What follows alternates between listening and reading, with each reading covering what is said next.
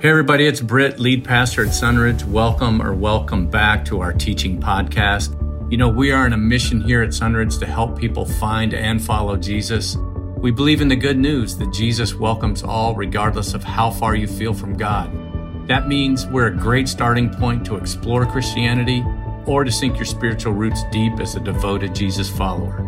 We want you to know that during COVID, we're holding one big service outdoors, and we'd love for you to join us whenever you can. And now, here's our teaching for this week. We hope it leads you to encounter the way of Jesus more fully. Good morning, everyone. I hope that you're doing well, you and yours. My name is Jed, and it is an absolute privilege to serve as one of our pastors on staff here at Sunridge. And if you're a guest with us this morning, we'd like to send our warmest greetings to you. There are hosts available in the chat that you can reach out to. You can also email us, of course, at info@sunridgechurch.org. We're just so glad that you are joining with us. And I also thought if I'm going to say hello to the people who I don't know, I also might take some time and just say hey to some of you who unfortunately I haven't gotten a chance to see for the last several months due to the circumstances of the world that we live in. And I'm thinking about you, Patricia, and the hugs that you would give me pre-service to get me all set. Donna, we've been praying for you. We hope that you're doing well. And I heard a rumor that we might see you in a couple days. Steve and Kelly, you are always on my heart. I pray for you guys all the time. Gosh, people in the front row, Carol and Phyllis, Nora, John, it was great to touch base with you just last week and hear about Adrian. There are so many of you. Marb, our fist bump before the rest of the service concludes. I could go on and on and on, and I should probably stop here, but if I didn't greet you personally, just know if you remember me, I probably remember you too. We've been studying in a series for the last several months called the Sermon on the Mount, Matthew 5 through 7. I'd encourage you to go back in our archives and listen to those, but Britt and Bob and the rest of our staff thought it would be appropriate at this juncture of the year to prepare our hearts for Christmas, of course, and we would do that in a 3-part series. It's taking place right now, and then in a few days for our Christmas Eve service, and then finally next Sunday we'll conclude that, and then at the beginning of the new year we will return to the Sermon on the Mount. And that's just a reminder again that next Sunday we will be online only, and you can celebrate the rest of this year and the new year together with your families and whoever that might be. So when I'm thinking about this past year, and I'm thinking about Christmas 2020, and I'm reflecting on all of those names that I just said, it's reminding me, of course, that this has been a year unlike any other. And a few weeks ago, Lisa, who just spoke to you on Church Life, she and I were brainstorming for this message, and she reminded me of the lyrics of a song that we sing pretty much every year at this point in time, and a line that really strikes her and that hadn't really been highlighted for me before. And those words are going to appear on the screen right now. I'm not going to sing it for you, in case you're wondering. O little town of Bethlehem, how still we see thee lie. Above thy deep and dreamless sleep, the silent stars go by. Yet in thy dark streets shineth the everlasting light, the hopes and fears of all the years. Da-da, da-da, da-da. You see it there in the yellow, and those are the words that least brought to my attention. And quite frankly, I've probably sang this song at least 30-something times in my life. And like many other Christmas carols and a lot that comes with this season, it really has just passed by. I haven't spent much time reflecting on it. And I shared even a few years ago during Advent series that generally speaking, when it comes to the Christmas season, my heart isn't quite in it the way it ought to be. And finally, a few years ago, I had a breakthrough moment during Advent when in study I realized and learned that joy means grace recognized, or the awareness of grace, and how that struck me as someone who isn't generally so joy-filled, at least the way it's traditionally described as this exuberance and enthusiasm. I tend to be a person who can really, really feel the latter part of that line, that there's angst in me about life and my human experience. And as I was looking more and more at these words and thinking about the everythingness of it, we just thought this might be a really appropriate way for us to enter this Christmas season, the year that's been like, or been unlike, I should say, any other. So we're going to take some time this morning and travel backwards in time, but we're not going to go back to that nativity scene. We're going to go 600 or so years before that night in Bethlehem, and instead ground ourselves in the words of a man, a prophet, Habakkuk, who we actually don't know very much about. But what we do know is that he prophesies in the country, in the region where Bethlehem would have eventually been. And so the words that he speaks are in proximity to where the Messiah would be born someday. But he doesn't speak or sing in a way that is joy-filled or hopeful. You see, Habakkuk is one of the few prophetic books that we have where instead of the prophet declaring words for God, instead he levies harsh complaints to him. You can find this in Habakkuk chapter 1, verses 2 through 4. And almost every time I read Habakkuk now, I think about Pam, our women's ministry director, who loves this passage of scripture too. So if you have questions, go ask Pam. Habakkuk chapter 1, verse 2 says this: O Lord, how long shall I cry for help, and you will not listen? Or cry to you violence, and you will not save? Why do you make me see wrongdoing and look at trouble? Destruction and violence are before me, strife and contention arise. So the law becomes slack, and justice never prevails. The wicked surround the righteous, therefore judgment comes forth perverted. Now, I'm thinking in this moment about the songs that we sing during Christmas time about peace on earth and his righteous judgment. And that's what we celebrate, the coming king. And yet here at this moment in history, this man Habakkuk, he's prophesying on the precipice of what would be arguably the final straw for what was once the united nation of Israel.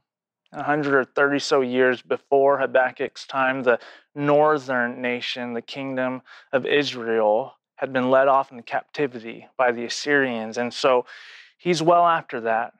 But he's speaking at a time where within his lifetime, within a few decades, we will see the southern kingdom of Judah, where he lives, fall.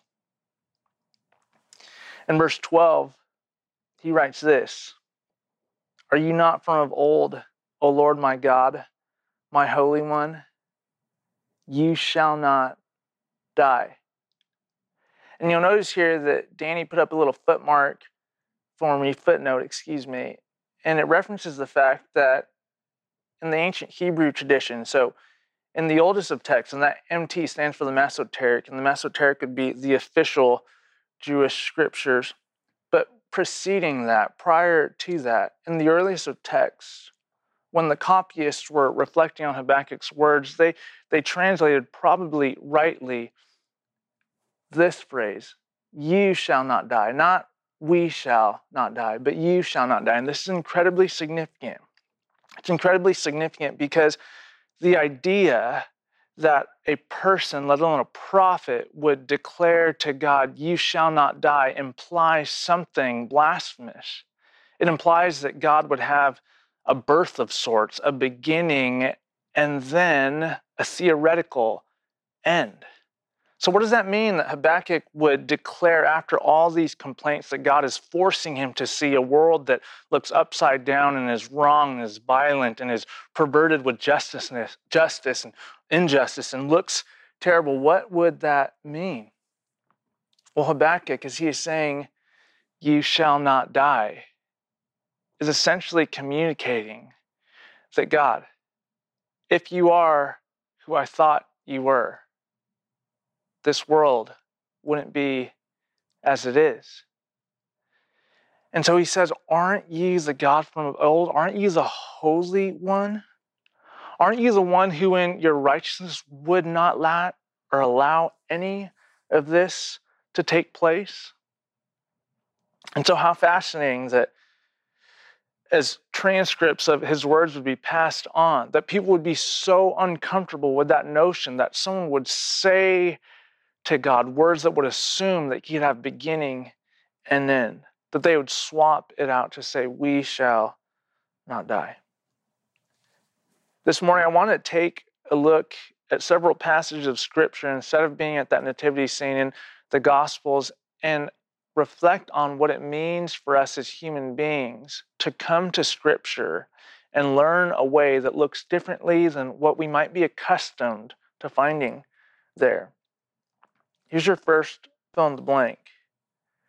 I'm convinced that Scripture can teach us that those who are engaged with God can become enraged with Him. When we think about the prophets and we think about them speaking on behalf of God, we often do not consider the fact that their calling to speak for Him meant that more often than not, they would be confronted with reality and truth and words that they did not want to say, and people certainly did not want to hear. And over in the Scriptures, when the false prophets are spoken to, when they're attested to false prophets, the falseness of them is that all they want to do is proclaim that things are okay and things are going to be good and they're just going to be fine. And in this last year, we have spoken about the fact that it is so instinctive of us, certainly and understandably so, to look at the current version of the world that we have and think, no, this is just going to be okay. This isn't that big of a deal. And it doesn't matter where on the spectrum you fall about how you conceive of what is happening around us. I don't think there's any person who at multiple points throughout this year has not wished so badly that we could just return to what was or accelerate to what we hope is going to be. And how has the dialogue changed? How have the conversations changed? Remember early on in the spring when we said, well, by the summer it will be gone. Or by the fall. And now the words are, well, when the vaccine arrives. How long are we going to look at what is around us and wonder what in the world is happening? And perhaps even more boldly, God, what are you doing? See, it's important again for us to see that those who are, and we see this in Scripture over and over again, who have deep and engaged relationship with God have such depth to it that rather than running away from the difficult thing, they allow themselves to not only be confronted with it, but even perhaps do a more audacious thing and levy their complaints to the one who could probably handle God. Here are some examples of other individuals in Scripture, other prophets, who come to this place where they say things to God that we might not think belong in our Bible. In 1 Kings chapter 19, verse 4, we have Elijah. But he himself, he left his servant, went a day's journey into the wilderness and came and sat under a solitary broom tree. And he asked that he might die. It is enough now, O Lord. Take away my life, for I am no better than my ancestors. This is the very first, or I should say second passage of Scripture that I got to teach on as a high school student in San Diego. The first message that I ever taught in my life was about the kingdom. And then the second time my home church gave me the chance to teach, I went in a completely different direction and I taught about Elijah. And I was so struck by his story because he had this mountaintop, literally this mountaintop experience where he saw the faithfulness of God and God show up in such a massive way. And then within several lines of the text, he's running away from Queen Jezebel and he's fearing his life. And he goes out in the wilderness and he has a moment with God where he says, I'm the only one left. It'd be so much better for me not to be here anymore. We see a similar thing in the concluding scenes of Jonah chapter 4, another prophet. When the sun rose, God prepared a sultry east wind, and the sun beat down on the head of Jonah so that he was faint and asked that he might die. You might be seeing a theme here. He said, it is better for me to die than to live. But God said to Jonah, is it right for you to be angry about the bush? And he said, look how honest this is. It's almost humorous, but it really is just honest. Yes, angry enough to die. I'm so grateful for Teddy, who leads and pastors our high school students. And just last week, she was sharing about this moment with them where she taught through the entire book of Jonah, which is 4 chapters long. And instead of her just, narrating the whole thing and, doing that deal that we learned in Sunday school where it's about the big fish, she had them storyboard it out together in their groups with their leaders. I mean, what a fantastic idea, Ted. And in that engaging activity, the students got to see that this story really is about so much more than someone being swallowed because they're running away from God. And I'll get to that end in a little bit, but the emphasis here again is a human being who is so able to say a really difficult thing. I don't want to be here. I don't like this version of the world. And then finally, Jeremiah chapter 20. You've heard me speak about Jeremiah before. He might be my favorite prophet in the Old Testament. He's known as the weeping prophet, and for good reason. I just imagine that his lap and whatever he wrote on was often stained with tears. And see these words. Cursed be the day on which I was born. The day when my mother bore me, let it not be blessed. Cursed be the man who brought the news to my father, saying, a child is born to you, a son, making him very glad. Let that man be like the cities that the Lord overthrew without pity. Let him hear a cry in the morning and an alarm at noon. Because he did not kill me in the womb. So my mother would have been my grave, and her womb forever great. Why did I come forth from the womb to see toil and sorrow and spend my days in shame? Jeremiah was a contemporary of Habakkuk. He was just much more prolific. We know him much more, but you see the tone and the timbre of the writing. It's the same. They're prophesying during a time when the kingdom of Judah is about to befall the fate of the north. Destruction, utter destruction, and then exile.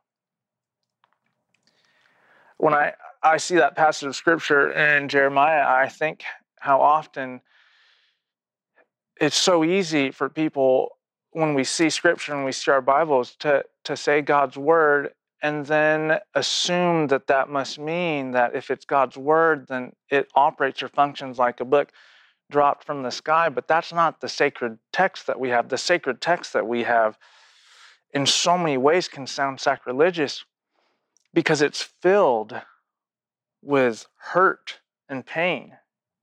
And I've often said before that in Scripture we see this collision, and it's wild to me, but I'm so thankful for it, of God and His absolute sovereignty. His absolute sovereignty. His absolute control. Deciding that He would relinquish and give and choose to use broken human beings to say things that we would never put up on signs. That we would never want to memorize and say, this is what my life is about, or this is what I stake my claim on, or I stand on this, because even though these are words that I and many others, and perhaps you, can empathize with, the fact that the version of the world that you live in and the life that you currently have makes you feel as though you wish it had never been, or that it wouldn't have to keep going. Is there not something to see than this text, what we call the Word of God? That we'd have that here over and over and over again. That these prophets, that these would be their prayers and their yells and their cries and their screams. So that says something else about what Scripture can teach us. See, it teaches us that God can handle being on the receiving and giving end of really, really difficult things. I didn't cite this in the text, but I'm remembering now that the way that Malachi, towards the end, it concludes, God speaks to the prophet, you have spoken harsh words against me. And the prophet says, how have we spoken harsh words against you? And then the way that God responds to him is, he doesn't say, you've complained at me. He doesn't say, you have bore your heart and soul to me. He says that you think that it's so unfair that the righteous get shafted and the wicked prevail. And God, again, you heard Britt talk about this last week, the weather, the sun, the rain, it rises and it falls on all of us. And so essentially God is saying there, you think you know it all, but there's so much more. So God can handle, he can handle taking it, but he can also handle sharing or revealing or saying things that might not immediately alleviate what we wish he would just take. So let's go back to Habakkuk. And for the next several slides, I'm just going to reference the verses there. And if you're taking notes or if you want to, I'd encourage you go back and reread some of these things. Because after Habakkuk levies that initial complaint, we see God's response to him. And paraphrase, I would just say that God says to him, it's going to get harder. And in verses 5 through 11 of Habakkuk, we see God reference the Chaldeans, which would be synonymous for the Babylonians.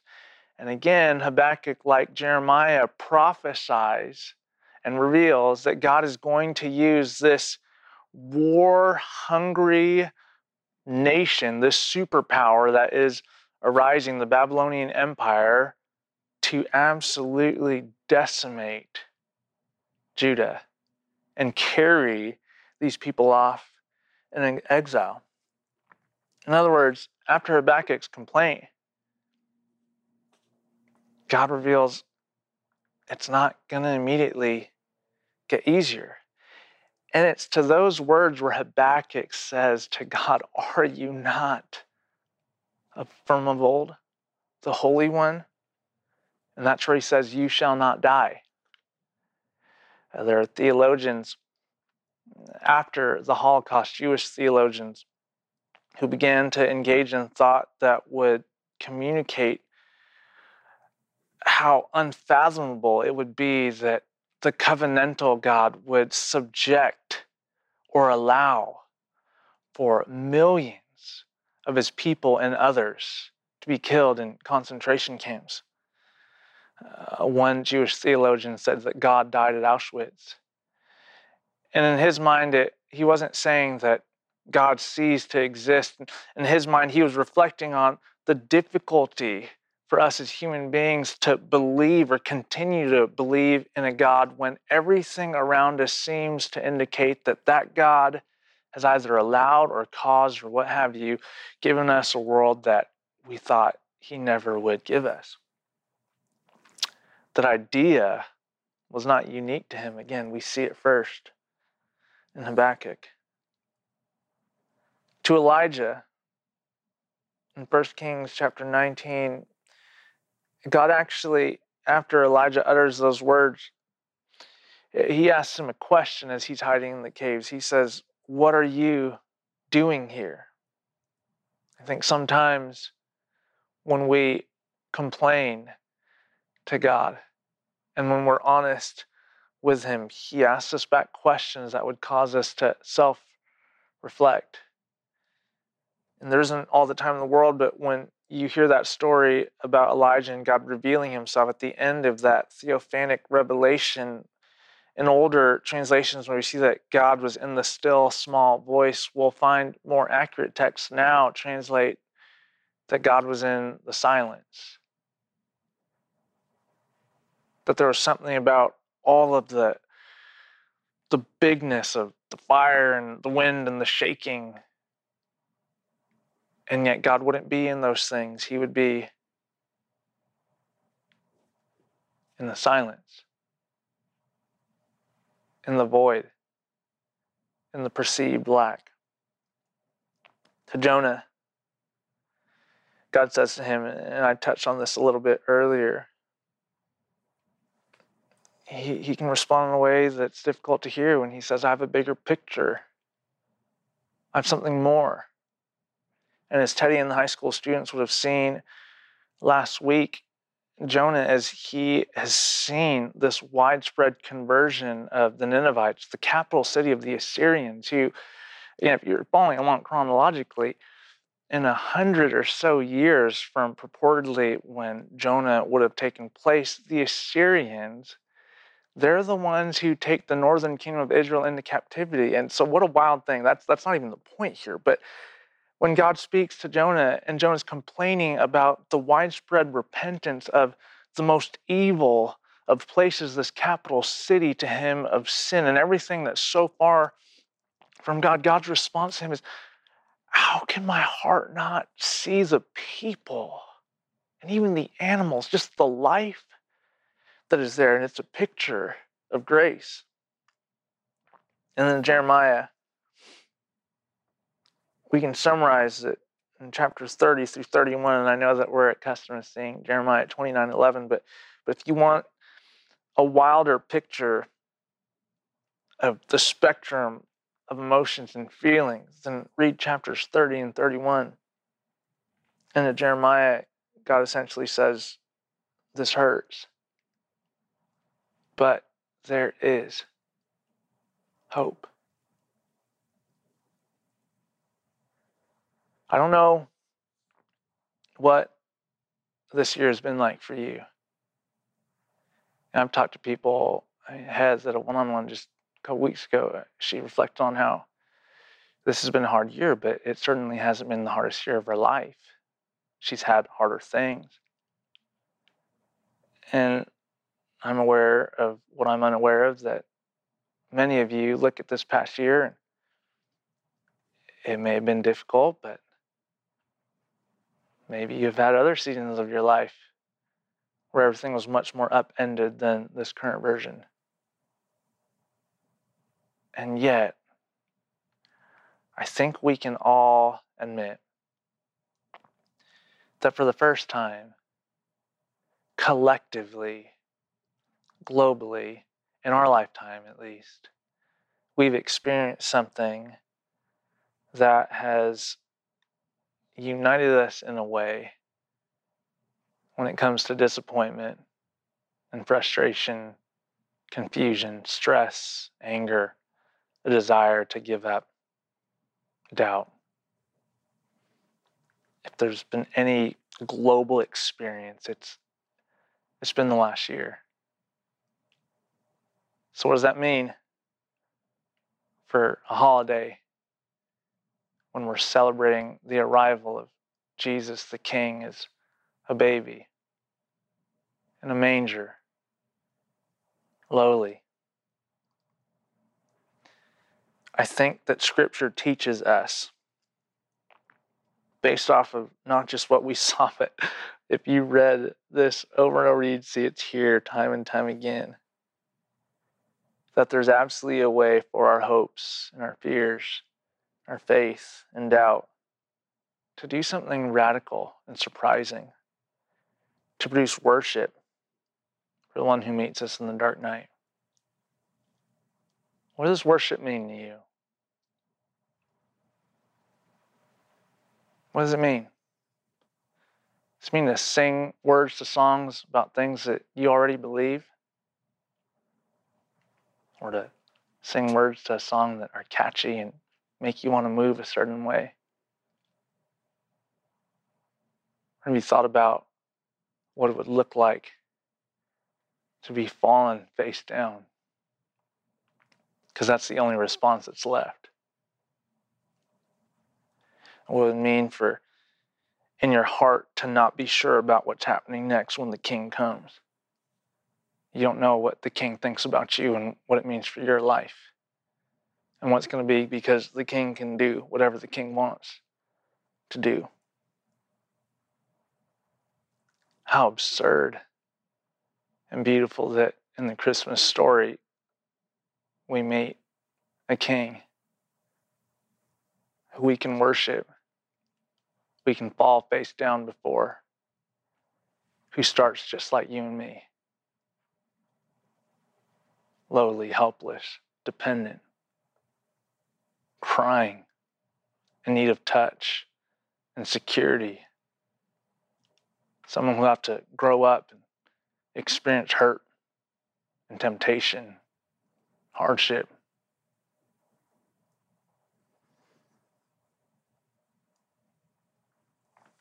I want to read you the very end of Habakkuk chapter 3, and I love this. It seems so Christmassy to me. It seems so Christmas 2020 to me. It's got all of it, hardship and hope. Habakkuk sings, though the fig tree does not blossom and no fruit is on its vines, though the produce of the olive fails and the fields yield no fruit, though the flock is cut off from the fold and there is no herd in the stalls, yet I will rejoice in the Lord. I will exult in the God of my salvation. God, the Lord, is my strength. He makes my feet like the feet of a deer and makes me tread upon the heights. And he set a note at the end to the leader with stringed instruments. And from the very beginning of him prophesying, that screaming, yelling, and derision and anger, this confusion, the questioning of God, the honesty, the heartfeltness of his humanness and brokenness. Habakkuk was singing a worship song. He was composing. Probably didn't have to think too hard about the words that would fly from his mouth because they came from a place of utter need and desperation. And today, as we approach Christmas 2020, I'm thinking that we can sing those words a little bit differently, those words that at least reminded me of a couple weeks ago. We sing about that old little town in Bethlehem. We get to that nighttime scene, that dark place. We see the everlasting light is shining, breaking forth, piercing the night. And that's why we can say the hopes and fears of all the years are met in thee tonight.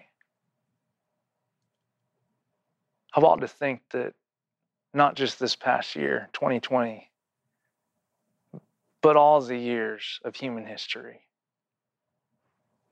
It could have been 800 years before Bethlehem, when Elijah was running away, or 700 years before, when Jonah was met with the sweeping grace of God over a people who would eventually cause the northern kingdom to fall. It could be 600 years away from Bethlehem, when Habakkuk and Jeremiah spoke of the nation and revealed that the southern kingdom would fall. It could be today, next year. So regardless of where we find ourselves struggling to figure out what all of this is, all those years before this moment now, somewhere down the road, we celebrate at Christmas time.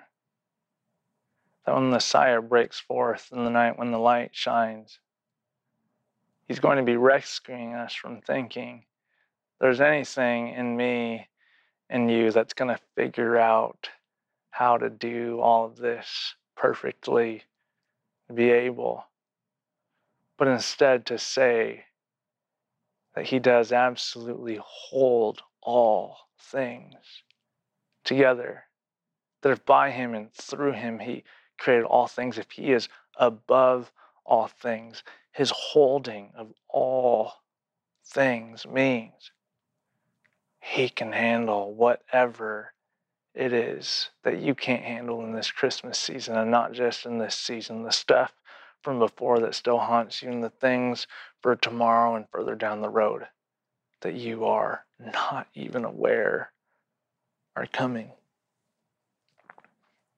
Here's a concluding thought for me, and hopefully for you too. In a year like no other year,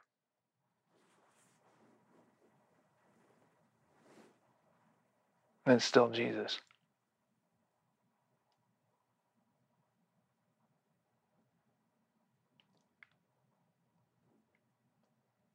It's him. There's no one, nothing else.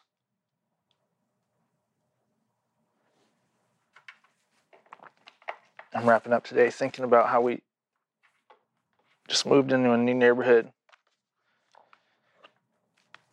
And I was working out on one Saturday, and our neighbors across the street, Bruce and his family, and next door, Robert and Gary and Carol, and they were taking out their Christmas decorations and setting up all the lights and getting the things out. And it reminded me that there has to be something so securing about pulling out these boxes with the decorations and the lights that they've probably had for years. And maybe they've added stuff along the way, but I just imagine, and I could be wrong, but I just imagine that across the street and right next door and around the corner of the houses that are decorated, so many of those decorations have a sense of familiarity and comfort to them. And for all of us, I think we long for that sense of there being something that's familiar in this time, and we're just hoping, and maybe we're beginning to experience that the Christmas season would give us some sort of joy, because this past year has been filled with so much disappointment and frustration after frustration. And so perhaps you, like my wife Mallory, and we found a box that had an ornament from 2012, the year that Thaddeus was born, the year right before we moved out here. We found this box, and she opened it up, and she held this ornament, this star that said 2012, and it's almost like a wave of peace fell upon her. She could hold something physically that reminded her that even though this has been a really, really tough year, and maybe the hardest year in our marriage and in our life with our kids, that she could hold something and remember not every year has been like this, and not every year is going to be like this, but what matters is in this moment, she doesn't have to hold and have all things together. You see, for you and I, as we think about Christmas 2020, we have the opportunity to hear a story that we've heard a million times, perhaps to sing songs that we've caroled to over and over and over again. So there's so much familiarity to that. But my hope and prayer is that for whatever it is that you hold and look at, this Christmas story, you might be thinking about an ornament, it doesn't matter, but when you think about the Christmas story, you think about how familiar it is. In the place of that familiarity, there would be a freshness there, because you see and experience, perhaps for the first time ever, it's not about you holding or having it all together. It's about realizing that in Christ we're held. He holds all things. Merry Christmas, Sunridge, and to you watching. God bless you. We'll see you on Christmas Eve. Hey everybody, it's Britt again. Thanks for listening. If you need help with something, if you have a question, or you'd just like us to pray for you, you can reach us through email, info@sunridgechurch.org. Or if you'd like to know more about us, just go to our website, sunridgechurch.org, and you'll know what to do from there. We hope you'll listen in again next week, but in the meantime, wherever you go, deepen faith, bring hope, and live love.